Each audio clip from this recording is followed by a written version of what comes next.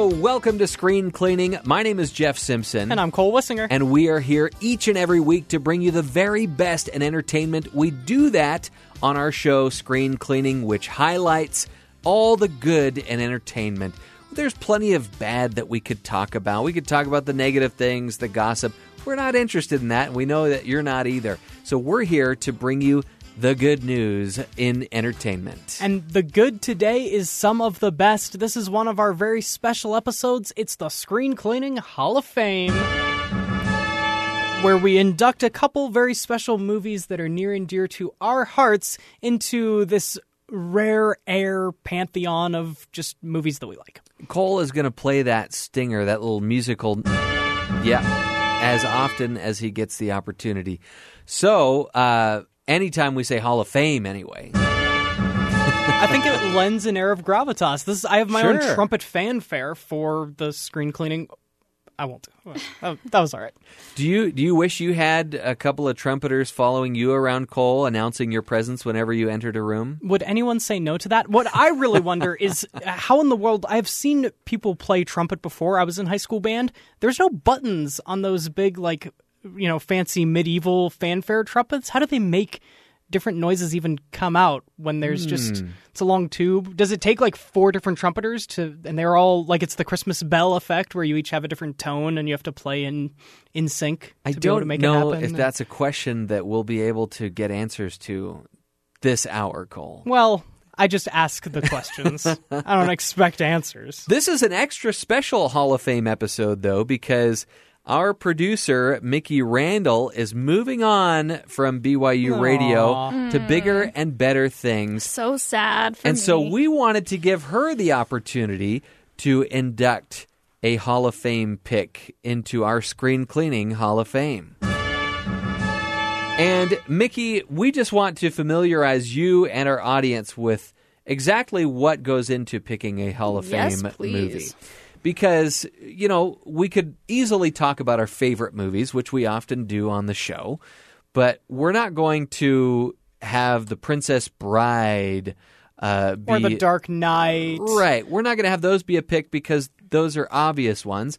And I normally make an excuse, no matter what the topic is we're talking about Screen Cleaning, to bring up how cool... And, today I'm also going to bring up The Dark Knight, but that's for later on. This is where we just kind of look at the ones that are slightly under the surface, that don't get appreciated enough, or movies that we generally and genuinely love, but we just haven't found the excuse to talk about it. Today we're going to devote half of a whole episode just to one movie and how cool it is. It's essentially an episode-long version of Panning for Good, which we will also get to at the end of the show.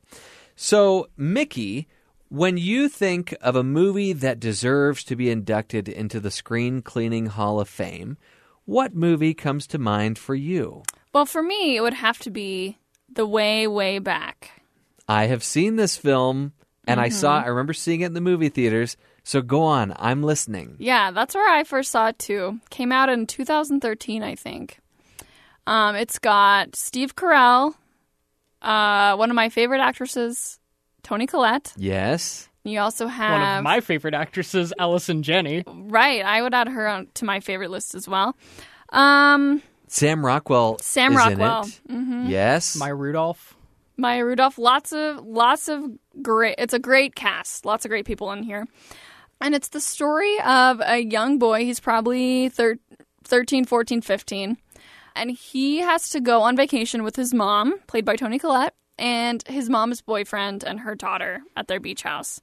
And as you can imagine, it's maybe not the most fun experience for him. His parents are, it seems like, newly separated. His dad has moved out. And Steve Carell is not very nice to this young boy. I love... Whose name is Duncan. The way that movies introduce characters. People that know what they're doing whenever they're writing a film, and even in the filmmaking, the way the camera tells a story too, can tell you a lot about a character from the onset. And Steve Carell is normally a really funny, albeit dim-witted character in a lot of movies, but you always empathize with him. You're always like, oh, it's Steve Carell. He's Not great. in this one. We're introduced to him from Duncan's point of view in the way, way back seat of a sedan. And Steve Carell is talking to him as they're driving, asking him why he doesn't put himself out there more, and he asks him what he thinks of himself on a scale of 1 to 10, which and the kid is which the the worst kid question. Duncan says to which the kid 6. he responds a 6. Which is a safe, like, if you ask someone, like a 6 or a 7, that's what Because it's not like you I have should low say. self-esteem, Yeah, but not too high. And I don't think I'm a 10. Yeah. And Steve Carell's response, I think you're a 3. So Steve Carell's character shows his true colors immediately, like even before the credits have rolled. You know what kind of a character he is. So you're right, Mickey. This is not going to be the most fun summer this young boy has ever had. Luckily for Duncan, he stumbles upon Sam Rockwell's character, whose name is Owen, who happens to work at a water park. And does he, like, own the water park? I He kind think of so. lives in the water park, there. right? It's like they say he manages it. Well, I think he either he owns probably it or owns manages it, but really it's Maya Rudolph who's doing all the Right. work, right? Absolutely. And she kind of gets on Sam Rockwell for not doing the work. But In a Duncan, cute way. in a cute way. Duncan eventually gets a job at this water park and just has the best summer because these people who are mostly adults he's hanging out with are so nice to him and make him feel confident and like he belongs somewhere. And at the end, he is more actualized. He's kind of grown up a little bit. He's Came of age. Definitely may we more say. confident. He's liked himself a little bit more. He's had some difficult conversations with his mom. And it's unclear what will happen in terms of the water park, but Duncan had probably a life-changing summer. You know, watching this movie again, I was sad. It was a very bittersweet ending because, you know, there's the part of you that thinks, oh, he'll just go back there next summer and have a wonderful summer again. But this time watching it, I thought, you know what? I think he learned all he was supposed to learn at that water park, and he's been armed with the tools that he needs to, as Sam Rockwell says, go out and pave your own path, essentially, right? So, yes, this movie, there's so much to talk about with this movie. The cast is amazing. I can't believe they got all these wonderful actors in one movie. This movie comes from the Academy Award-winning team of Nat Faxon and Jim Rash. Yeah, let's talk about how they got that Oscar, though, because they were nominated and won for the screenplay for The Descendants, and I knew that. I just watched this movie this week in preparation for the show. And you had never seen it before. Had never seen The Way Back before, never even heard of it, but I have watched The Descendants, because in addition to its adapted screenplay win, it was also nominated for Best Picture. I watched the Best Picture nominees, and I hate that movie. Oh, interesting. Jim Rash is amazing. He's one of the best characters in all of television for his portrayal of the Dean in Community. I love the Dean. He's got great writing chops as well, apparently, because now I've seen this movie and I love The Way Back, but having only known about The Descendants before I watched this, my expectations were low, and I wasn't sure what you were getting me into, Mickey. I ended up enjoying it a lot more than what they actually won the award for. They're actually also in the movie, too. That's I think true. it's worth noting that Jim Rash plays Lewis, the, surf shack worker. He's the butt of all their jokes, Yeah. but Well, they still love him. You can tell they love him. There's themes of the movie of trying to move on or just being in a place at a time, right? And so Jim Rash's character kind of serves the purpose of he's an adult still working at some water park, but he wants to go do something else with his life, but he just never ends up really being able to. One of the climactic moments is they're having a going away, a farewell party for him because he's finally going to leave this time. And then in the final scene, he's still there, which is its own kind of melancholy, but everyone loves each other so much at this water park that it's also kind of cool that they're this family that's always still there. Yes, but I think it is interesting to note, though, that this boy feels like, I want to stay here forever. I never want to leave. And, you know, if I could stay here forever, everything will be just peachy. And Sam Rockwell's like, you know, we're not always open. It's going to be winter, and I paint houses during the winter, and that's miserable, you know? So the advice he gives him is really sage advice that he needs to go out and make his own path. He can't just rely on, a fun water park experience to get him through his life. Because clearly that's not a winning formula for some of these people that have stayed at this water park for all these years, right?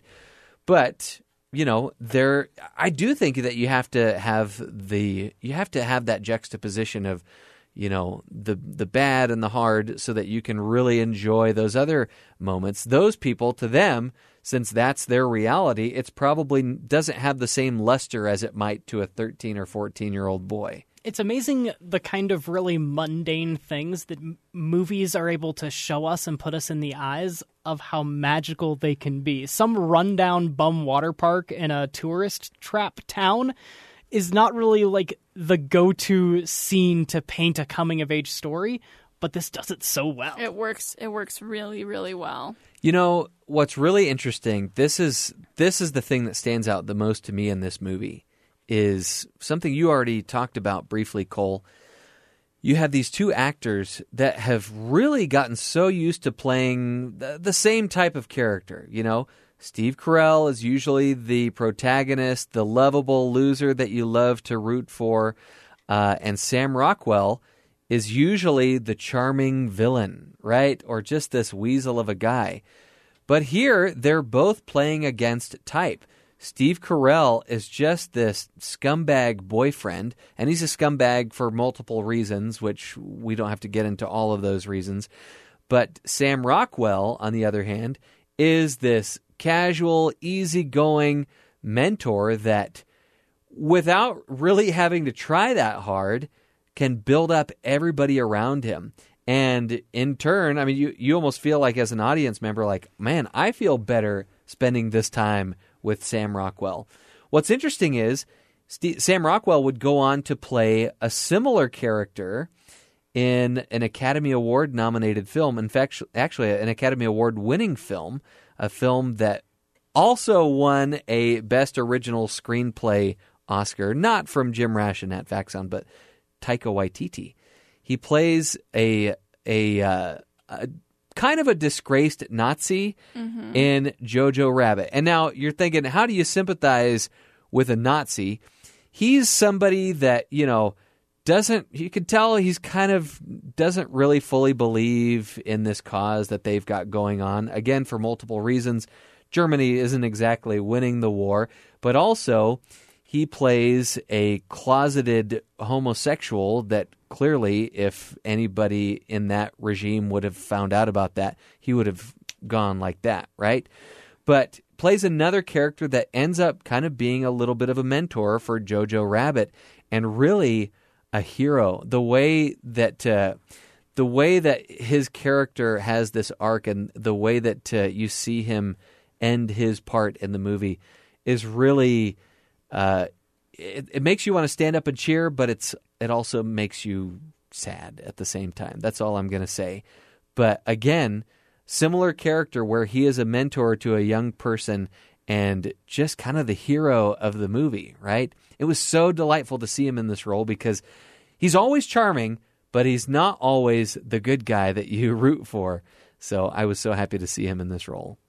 The Way, Way Back came out in 2013, and I'm trying to figure out why I didn't love it and watch it from the moment it was in theaters, because on paper it's got a lot of things that I knew that I would love, and I did end up loving.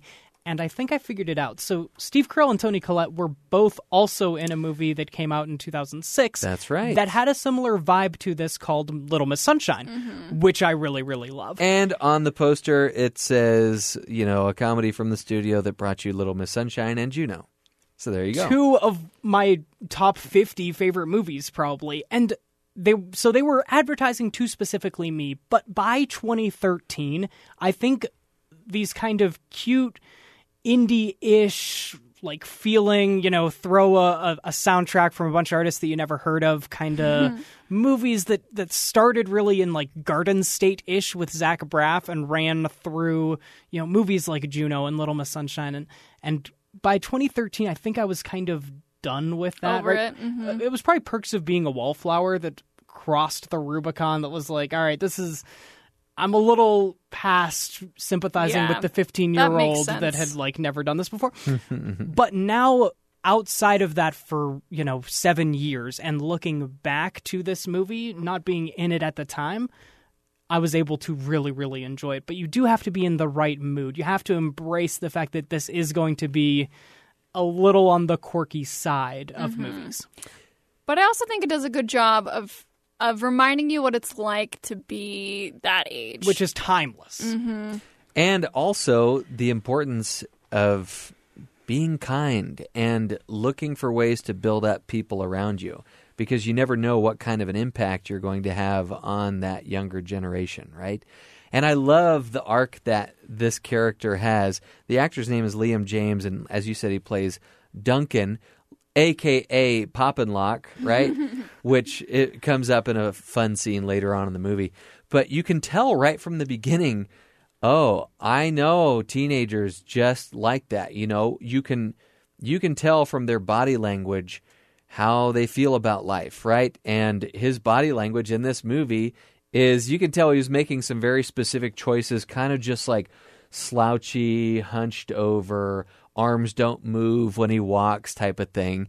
And as he goes through the movie and begins to gain more confidence, he presents himself a little better, and he says what's on his mind. Like you said, he finally has some difficult conversations with his mom. And I do think the ending of the movie is bittersweet, because you can tell that, yeah, he's probably not going back there again, but you can also tell that his mom has had a bit of an arc too, and maybe she's ready to make some changes in her life. Mm-hmm. So I love that multiple characters have arcs, and Sam Rockwell's character even has a bit of a one. And lots of character development here. Liam James is able to speak up for himself, as opposed to that opening scene, right, when we're introduced to what Steve Carell's going to be like. As Steve Carell's kind of hounding him in that very stereotypically stepdad that doesn't get it kind of way, he just puts his headphones in and tunes them out, and that blends us right into like the start of this cool soundtrack that the whole movie has. But by the end of the movie, Steve Carell's kind of doing the same thing, but instead of just tuning him out, he does something about it, right? He leaves and he says goodbye to all his friends at the water park, and then he actually confronts him. And Steve Carell is actually one of the few characters in the movie that does not have an arc. He's pretty much the same person at the end of the movie as he was at the beginning of the movie. And nothing that he does or that is done to him is going to change that.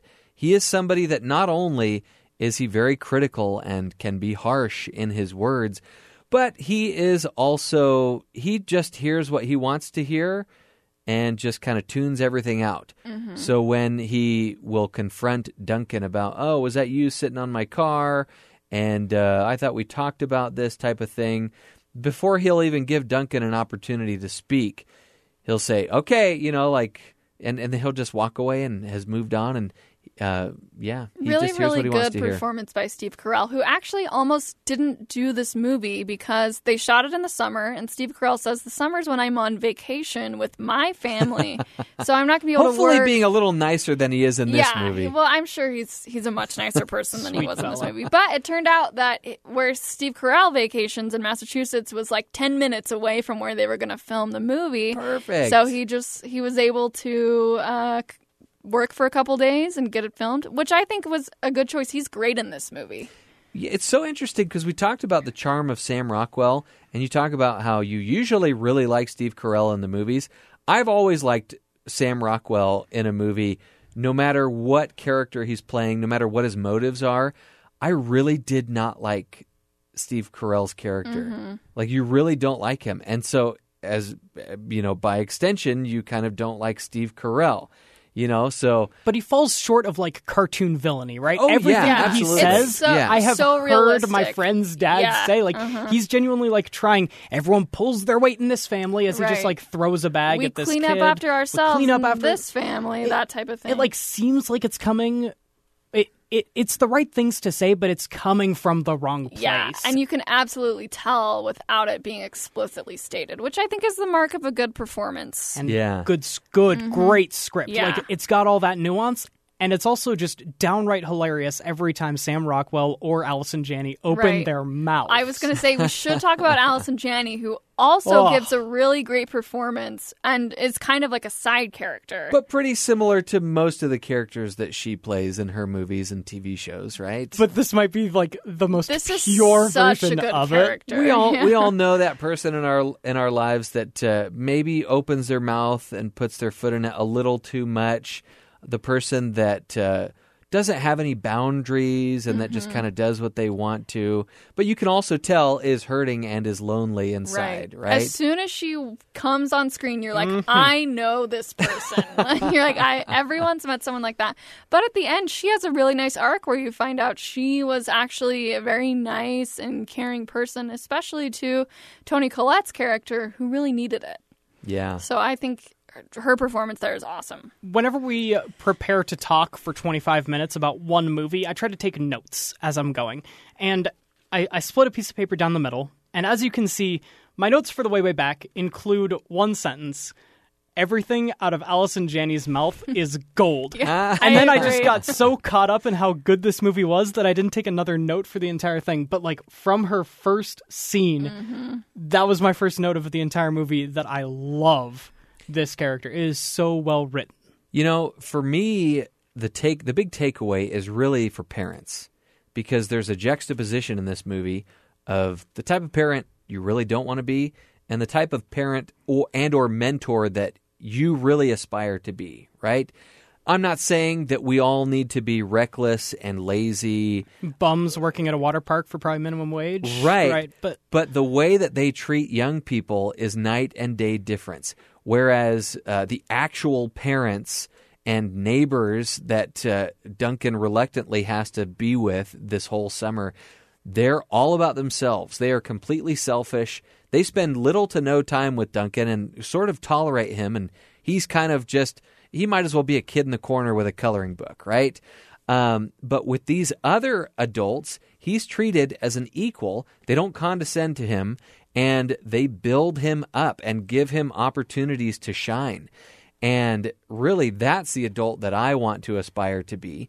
And I think you can find a happy medium between being responsible, which those selfish parents were actually not very responsible, but you can be responsible while also having some of those other traits where you don't have to speak down to kids and you can find opportunities to build them up. So there's a lot to take away from here, and certainly I want to be like one of those adults at the water park. The real world application is just sometimes it takes someone outside the people you spend every single day with to really be able to connect with, right? Even the best parents in the world, your 15-year-old angsty kid will get sick of. And so as we all like interact with other people, right, we can be the kind of good influences or open enough that people can feel free to come to us with struggles.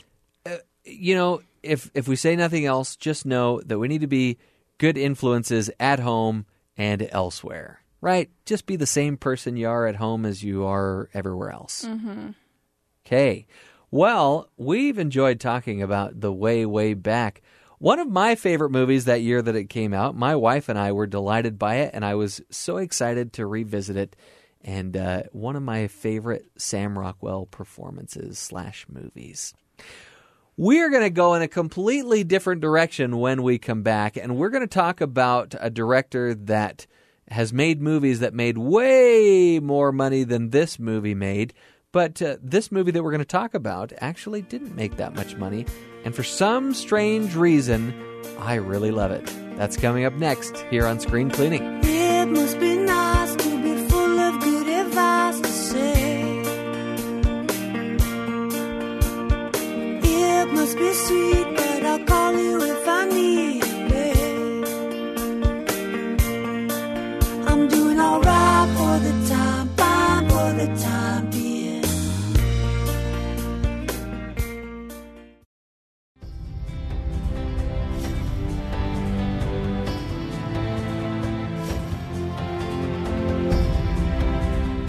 Welcome back to Screen Cleaning, the Hall of Fame edition.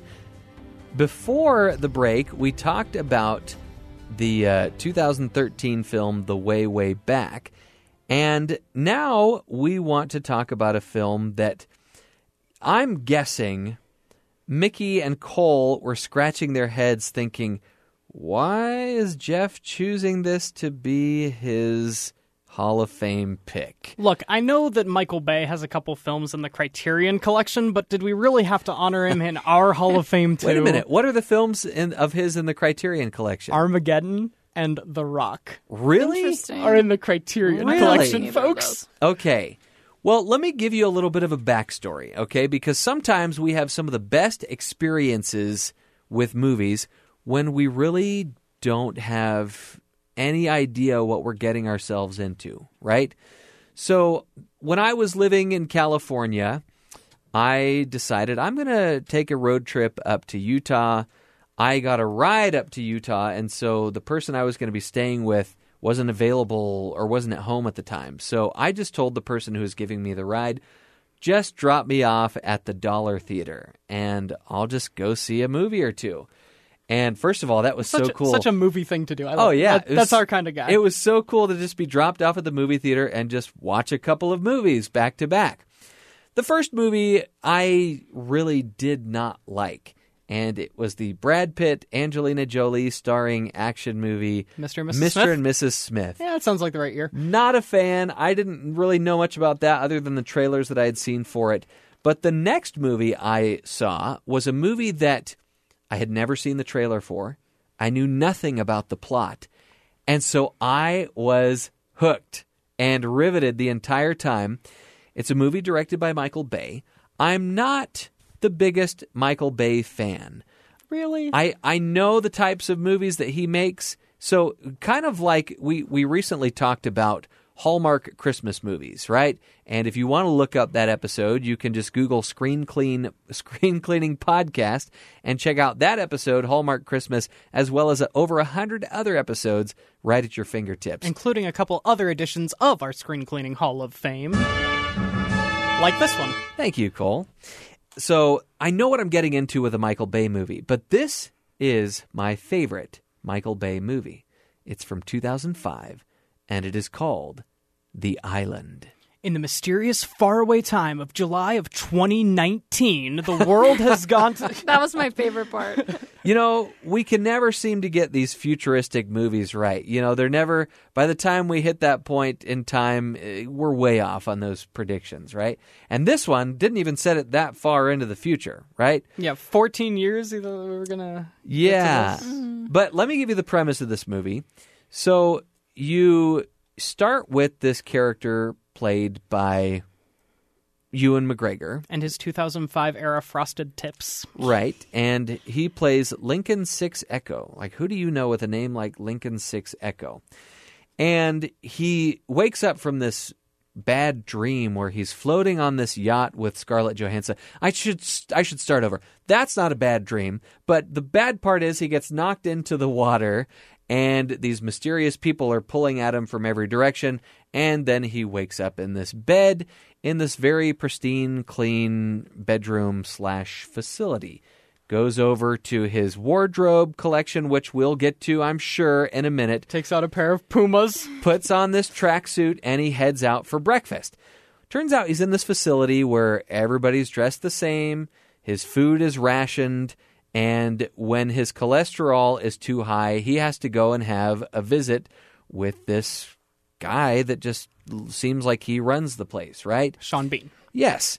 And so you're wondering, what is going on with here? What's going on here? You know, and the way that they explain it is there's been this contamination, and these people have been very lucky that they were a few of the people that survived this contamination, and that they're in this facility so that they can go through decontamination, right?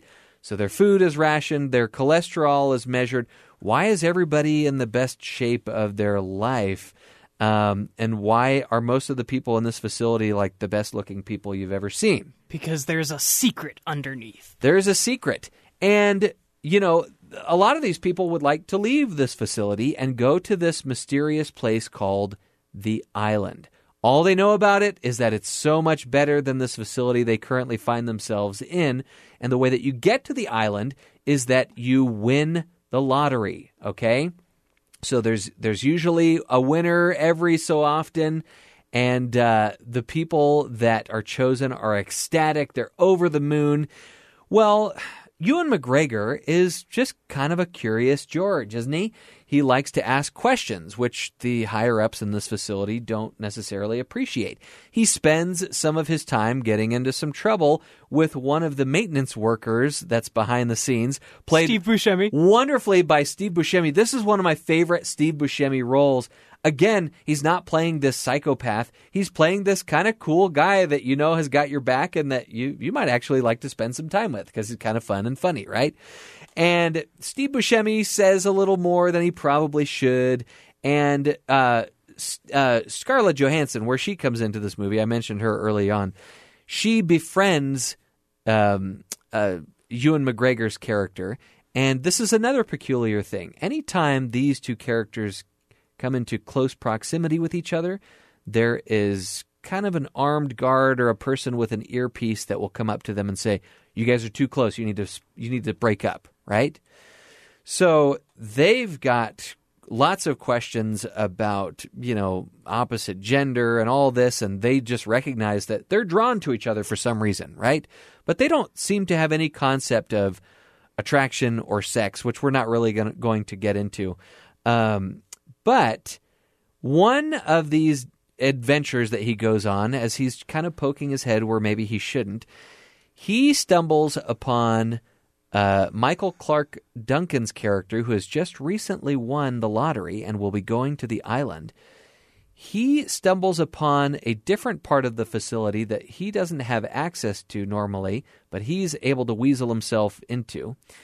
And he sees Michael Clarke Duncan running through these saloon-style doors, these swinging doors, with this cloth over his chest, screaming, "I want to go to the island! I want to go to the island! Why are you doing this? Why are you doing this?"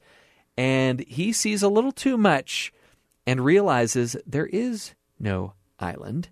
What we're seeing here, and the reason that these people exist and that they're in this facility, is that they're all clones, and that they're basically they're being used to harvest organs that the rich and famous can use so that they can live these big, long, privileged lives, right? So the real Michael Clarke Duncan on the outside had a heart attack, and he needs a new heart. And so the reason clone facility Michael Clarke Duncan was chosen to go to the island is so they can bring him down in the facility, take out his beating heart, and transplant it and send it to real Michael Clarke Duncan so he can continue to live.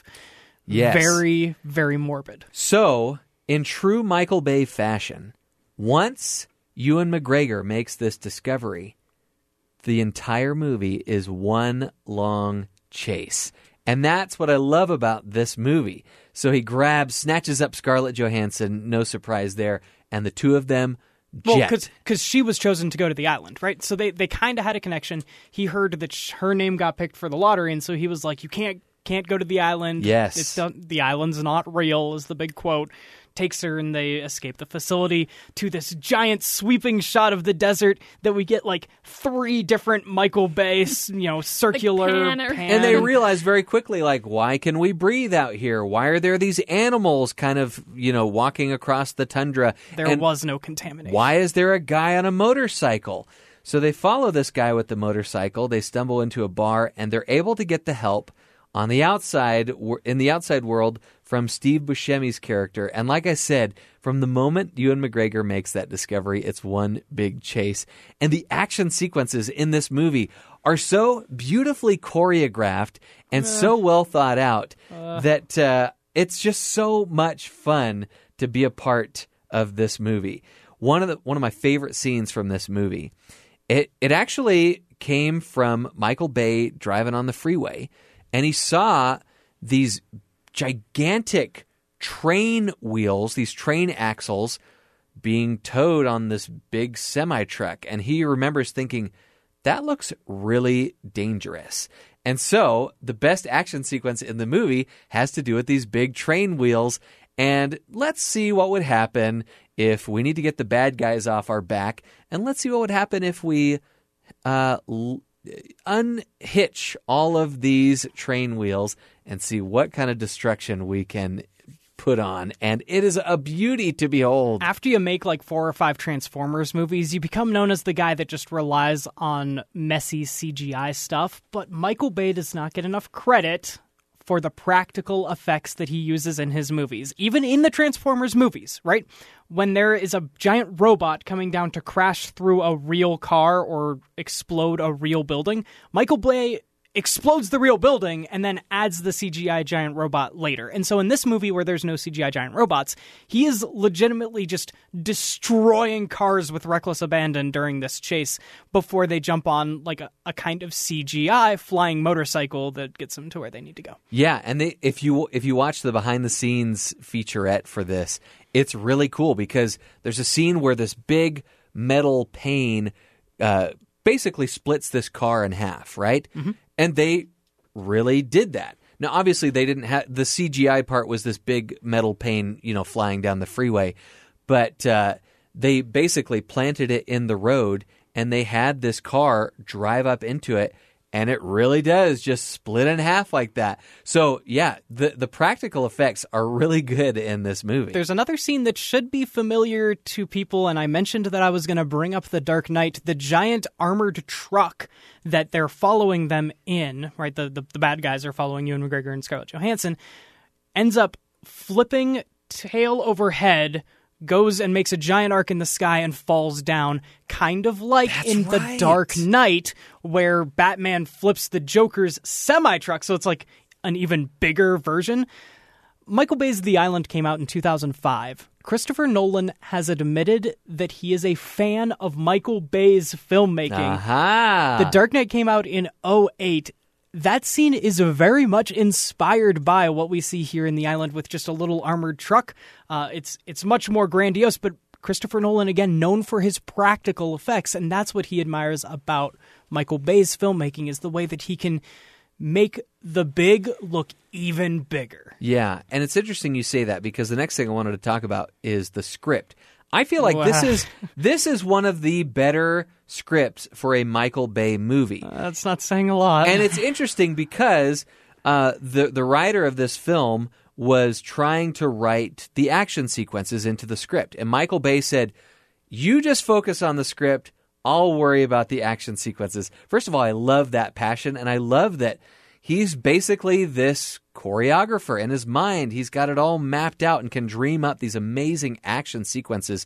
You can't fault him for that because he knows spectacle, right? He knows how to pull it off. He knows spectacle. The action sequences don't actually track, right? Michael Bay is not known for his great action geography where a car is going and then it's still in the same place. But that's not what I want to talk about. I want to talk about how well written I think this script is. I think the characters are very likable. I like how well Scarlett Johansson and Ewan McGregor play these characters that are completely innocent, right? They're innocent, they're naive, and it's cool to see them, gain more knowledge, and with more knowledge comes more power, and so they evolve throughout the movie.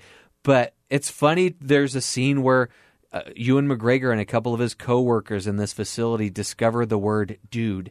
They heard one of the guards say dude, and so they play around with that word. They don't really know what it means. And it's fun to see them interact with Steve Buscemi and have them learn about all these things there too. It's particular pretty easy humor. Well, in one particularly ridiculous action sequence where Scarlett Johansson and Ewan McGregor fall off the side of a tall building and plummet 70 stories up is what they say in the movie. Yes, and they're survive. Outside it, they fall to the ground. They survive. They land by the scaffolding, this construction that's going on, and one of the construction workers, to really highlight the fact that, that was completely ridiculous, says, Jesus must love you. And oh my goodness, is that funny. And then because it's Michael Bay and he can't go through a movie without objectifying women, he picks up Scarlett Johansson and says, he must really love you. Well, I was going to leave that out, but anyway, another clever part of the movie comes up later on when you wonder, who are these people that are paying these millions, I can't remember if it was millions or billions of dollars, hundreds of millions, I think, to harvest these organs in these clones, who are they? And do we get to meet any of them? Well, Ewan McGregor gets to meet up with his human, I mean, he's technically a human, but he's a clone of a human, his human counterpart, who is this Scottish playboy he's got this form of cancer that he's going to die in a couple of years. And so it wouldn't have been much longer before, Ewan McGregor's Lincoln 6 Echo was going to be called to the island anyway. But it's interesting because these humans, the whole time, they didn't know that clones were being created. They thought it was just like this liquid blob in a laboratory that was containing all these organs. They didn't know that they were actually cloning humans. Because according to the eugenics laws of 2015, you are not allowed to give consciousness to the matter that you're cloning. Right. And so the really interesting knows. moral question at the heart of this movie is, if you knew that this is what it would take for you to live longer, could you morally kill another human being in order to stay alive? So there is a kind of It's not a very good question because the answer is no. Social question. Shouldn't. But Michael Bay, I was reading a little bit behind the scenes of this, and Michael Bay truly believes that there are people that probably would engage in this type of practice. And not to be a cynic, but I think it's entirely possible that somebody might do that. Especially, there's a great line that really highlights this. Steve Buscemi's character says, because Ewan McGregor is asking Steve Buscemi, like, why would people do this?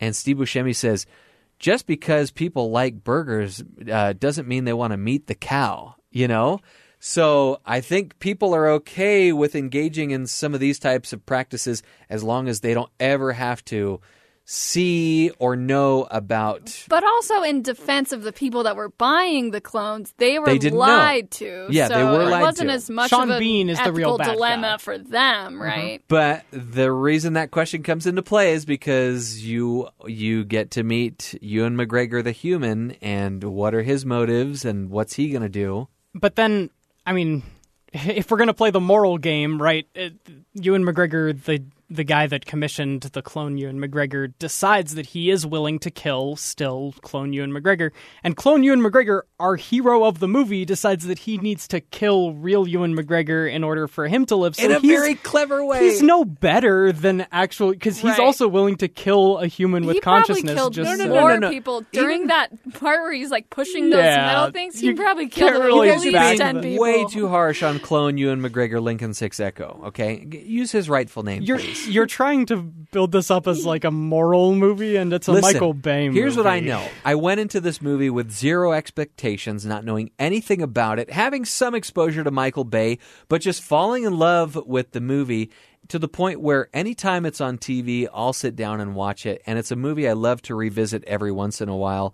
And this is a movie that did not do well. Michael Bay movies It's his generally worst performing movie. Let's talk about Michael Bay at the box office. They He generally do cost a ton of money, and this movie did cost a ton of money. He is the number 2 filmmaker in North America when it comes to box office returns, behind only a guy that he looks up to, Steven Spielberg. Right? North America box office returns for his movies are number 2 behind only Steven Spielberg. The Island is his least performing movie of all of them. And yeah, this movie did not do well at the box office. Listen, I don't think I will ever bring another dumb, fun movie to the Screen Cleaning Hall of Fame, but this is one of the most dumb, fun movies that I know of. And I think it has to do with the script. I think it has to do with the action sequences. I think it has to do with the cast. And one other thing that we probably ought to talk about, it's very clear to me, like from the get-go, when the minute this movie starts, you are going to feel like you're watching a 2-hour and 15-minute movie music video. Which is because Michael Bay got his start in music video. I also felt like it was a 2-hour and 15-minute commercial because Michael Bay also got his start directing commercials. Michael Bay is brutal and unapologetic in his, let's say, less than subtle product placement. Man, I really want to go buy some Pumas, Aquafina, Speedo, Xbox, Reebok, Chevy, Budweiser, Amtrak, the Calvin Klein, MSN Search, which I don't know if even exists Right, anymore. That is a really funny, futuristic Really prediction. obvious product placement. But I love it because I feel like there's this unspoken agreement.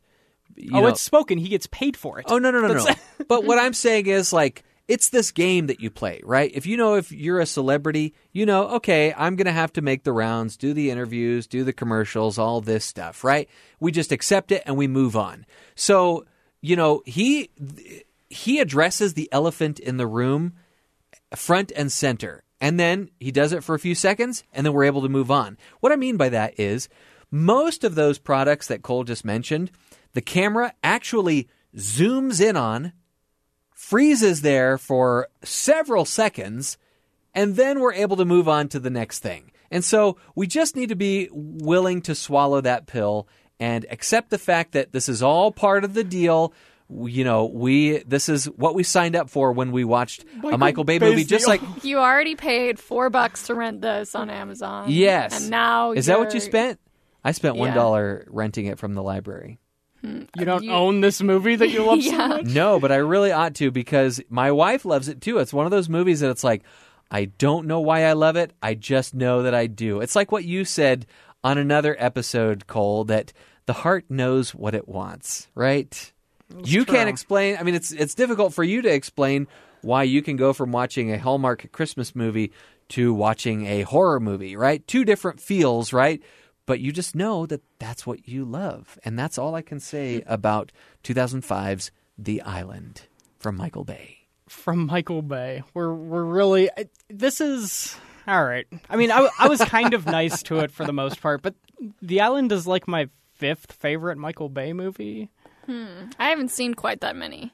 I think that it's You're lucky a to- decent action movie. If you're someone that loves action movies, I think you should give this movie a spin. It's If different. you're not, then I don't know. The car chase Maybe not top of your list. was pretty good. But as far as like high concepts, right? Michael Bay had done a lot of things in his career. Like by this point, this was the last movie before he gave himself over to the Transformers franchise. And it felt like he was trying to do kind of like what he did with Pearl Harbor, where he was trying to go outside his wheelhouse for a moment and do something that's a little bit more of a think piece, right? Pearl Harbor was supposed to be his big Titanic Oscar baity thing, and then it was bad. And The Island is supposed to be his, like, Gattaca, his Minority Report, his, like, think piece sci-fi Minority thing. Report is another great fantasy sci-fi movie, by the way. by a man that Michael Bay admires, Steven Spielberg, right? Yeah. This falls short of that because Michael Bay just can't convince me that his characters are likable or good or heroes. Right. I was going to say the only reason you like the characters are because you like Ewan McGregor and you like Scarlett And Johansson. his grin, I mean, Ewan McGregor plays a pretty good idiot. Like, he's supposed to be, like, born just Yeah. 3 years ago. And that grin he puts on convinces me that he's stupid, but that Right. doesn't make me like his character. Well, like I said, Cole, the heart knows what it wants. I love The Island. I just hope I never go to The Island, all right? But you talk about how good the script is. One of the last lines is, "The island is real. It's us."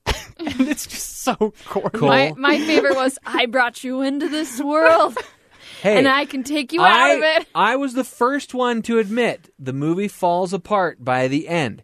Everything leading up to the point where they go back to the facility, I'm all on board for. Does Sean Bean make it out alive? Or does he? Is this I another Sean think Bean he dies movie? I'm not I going think he to. dies, I right? don't remember. He I dies watched it in a last night. very Sean similar Bean way dies to the a way he lot of did movies. in GoldenEye, Yep. which, if that's my only fault with GoldenEye is the way that Sean Bean dies, because it's absolutely preposterous. But we're talking about a James Bond movie here, right? It's allowed to be a little preposterous. Just like I guess Michael Bay movies are allowed to be a little preposterous. It wouldn't be screen cleaning. We have agreed on way too many of these Hall of Fame episodes. It wouldn't be screen cleaning if I didn't poke you a little bit.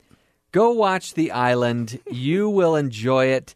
If nothing else, it's a slight departure from some of the other Michael Bay movies, which all seem the same to me. I've only seen the first Transformers, but I have this suspicious feeling that if I were to watch all the others, I would feel like I'd seen the same movie. But The Island is different. And I'm so happy that we got this much time to talk about it, because it is really one of my favorite action movies that is just a big, dumb, fun time at the movies. And really, what more can you ask for? We all need good some movie. big, dumb fun every once in a while. Well, that just about closes the book on 2 more entrants into our Screen Cleaning Hall of Fame. We have The Island and The Way, Way Back. We have a couple more questions, though, that we like to ask of our inductees, and we will do that when we come back on Screen Cleaning. When you know that Michael Bay has done a movie, I will go just for that. I'm an action person. I'd go just because I like car chasing and things blowing up and crashing and guys fighting. I like that aspect. I've seen a lot of movies, actually, great movies before I met Sam. The Green Mile, I don't know if you've seen it. I have. It's one of the greatest movies of all time in my book. It's a pretty darn good movie. Yeah. I hear that this guy Sam Rockwell on it. Yeah, he's a creepy dude. No, he's amazing. Jeffrey DeMunn, Barry Pepper, David Morris, Tom Hanks. That's a great movie. The late great Michael Clark Duncan. The late great Michael Jeter was in that. All kinds of good actors. Graham Greene. Yeah. That's a little bit of Sam Rockwell and Liam James talking about the movie that they were in. One of our newest inductions to the Screen Cleaning Hall of Fame. The Way, Way Back. We also got to talk about Jeff got to talk about his love for The Island. And as I like to do with all these Screen Cleaning Hall of Fames, we asked the question, would the sequel be better with The Rock? Mickey, I will let you speak to The Way, Way Back, which I can only imagine would be called either The Way Back, which we actually did get this year, or The Way, Way, Way Back would be the sequel, right? Would it be better with The Rock? Bigger and more words. Absolutely, it would be better with The Rock. What role would he play? Are we getting like Liam James later on? Yeah, he comes back to the water park like as an adult, and he's like remembering, like, oh, this impacted me so much. And so he's Sam Rockwell adult probably Liam died James. or something. He's adult Liam James, Wow. not the Rock, and the Rock is like the new owner of the water park. Ooh. He could be a bad guy. Yeah, he could like he could be evil, trying or to trying to market. bulldoze You it or guys, something. Yeah. You're ruining Nice, a good thing nice. here. If anything, he would be the Steve Carell character, I think. Playing Just against Tony type. Collette's new boyfriend. boyfriend. Playing The against Rock. type. Yeah. Yeah. All right, what about The Island? I would have to say personally, I don't think The Way, Way Back would be better with The Rock. I do, however, feel like The Island could be better with The Rock. Because I feel like Dwayne The Rock Johnson played a similar role in Jumanji. You know, he's got this innocence about him, and he's playing this totally fish out of water story where he's this scrawny nerd So in the this facility, gigantic body, in right? the facility, in the sequel, the facility comes back, and The Rock is just another clone, and we're doing it again.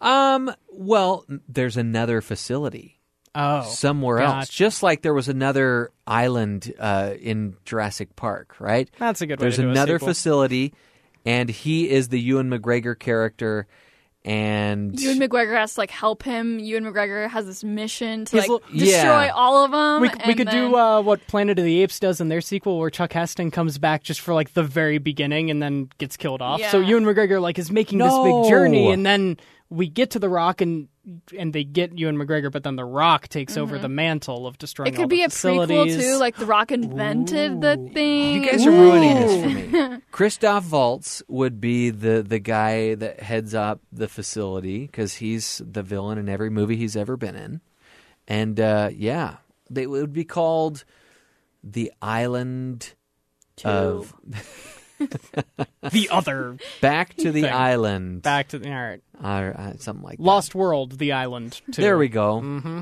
I do think The Island would be better with The Rock. The sequel, I mean. We end every show, including our Hall of Fame episodes, with Panning for Good. There's good in them there hills.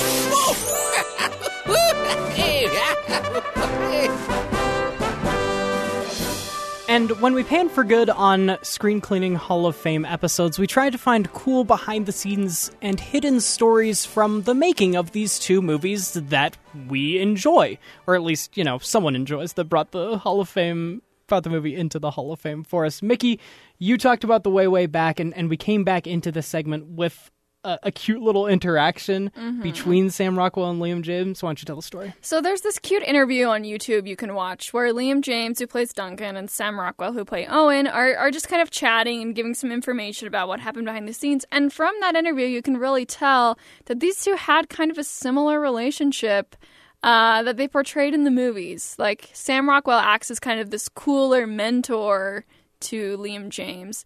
Even talking about how Sam Rockwell made Liam James like a list of all these movies he had to watch. And Liam James is just like praising Sam Rockwell's performance in other films. It's very, very cute. So I definitely recommend checking out that interview. So it's funny that you talk about Sam Rockwell giving Liam James this list of movies to check out, and it really reminds me of the fact that Sam Rockwell is a big lover of movies. I mean, you would think that might be obvious about somebody that makes their living in the movies. It's not always the case. When he accepted his Oscar for 3 Billboards Outside Ebbing, Missouri, he shared a story of how he was in school one day and his dad pulled him out. And the excuse he used when he was pulling him out of school was that there was something wrong with his grandma. And they exit the school, and Sam Rockwell turns to his dad and says, "What's wrong with Grandma?" And his dad says, "Nothing. I'm taking you to the movies." And Cute. That is just such a cute, fun, awesome story.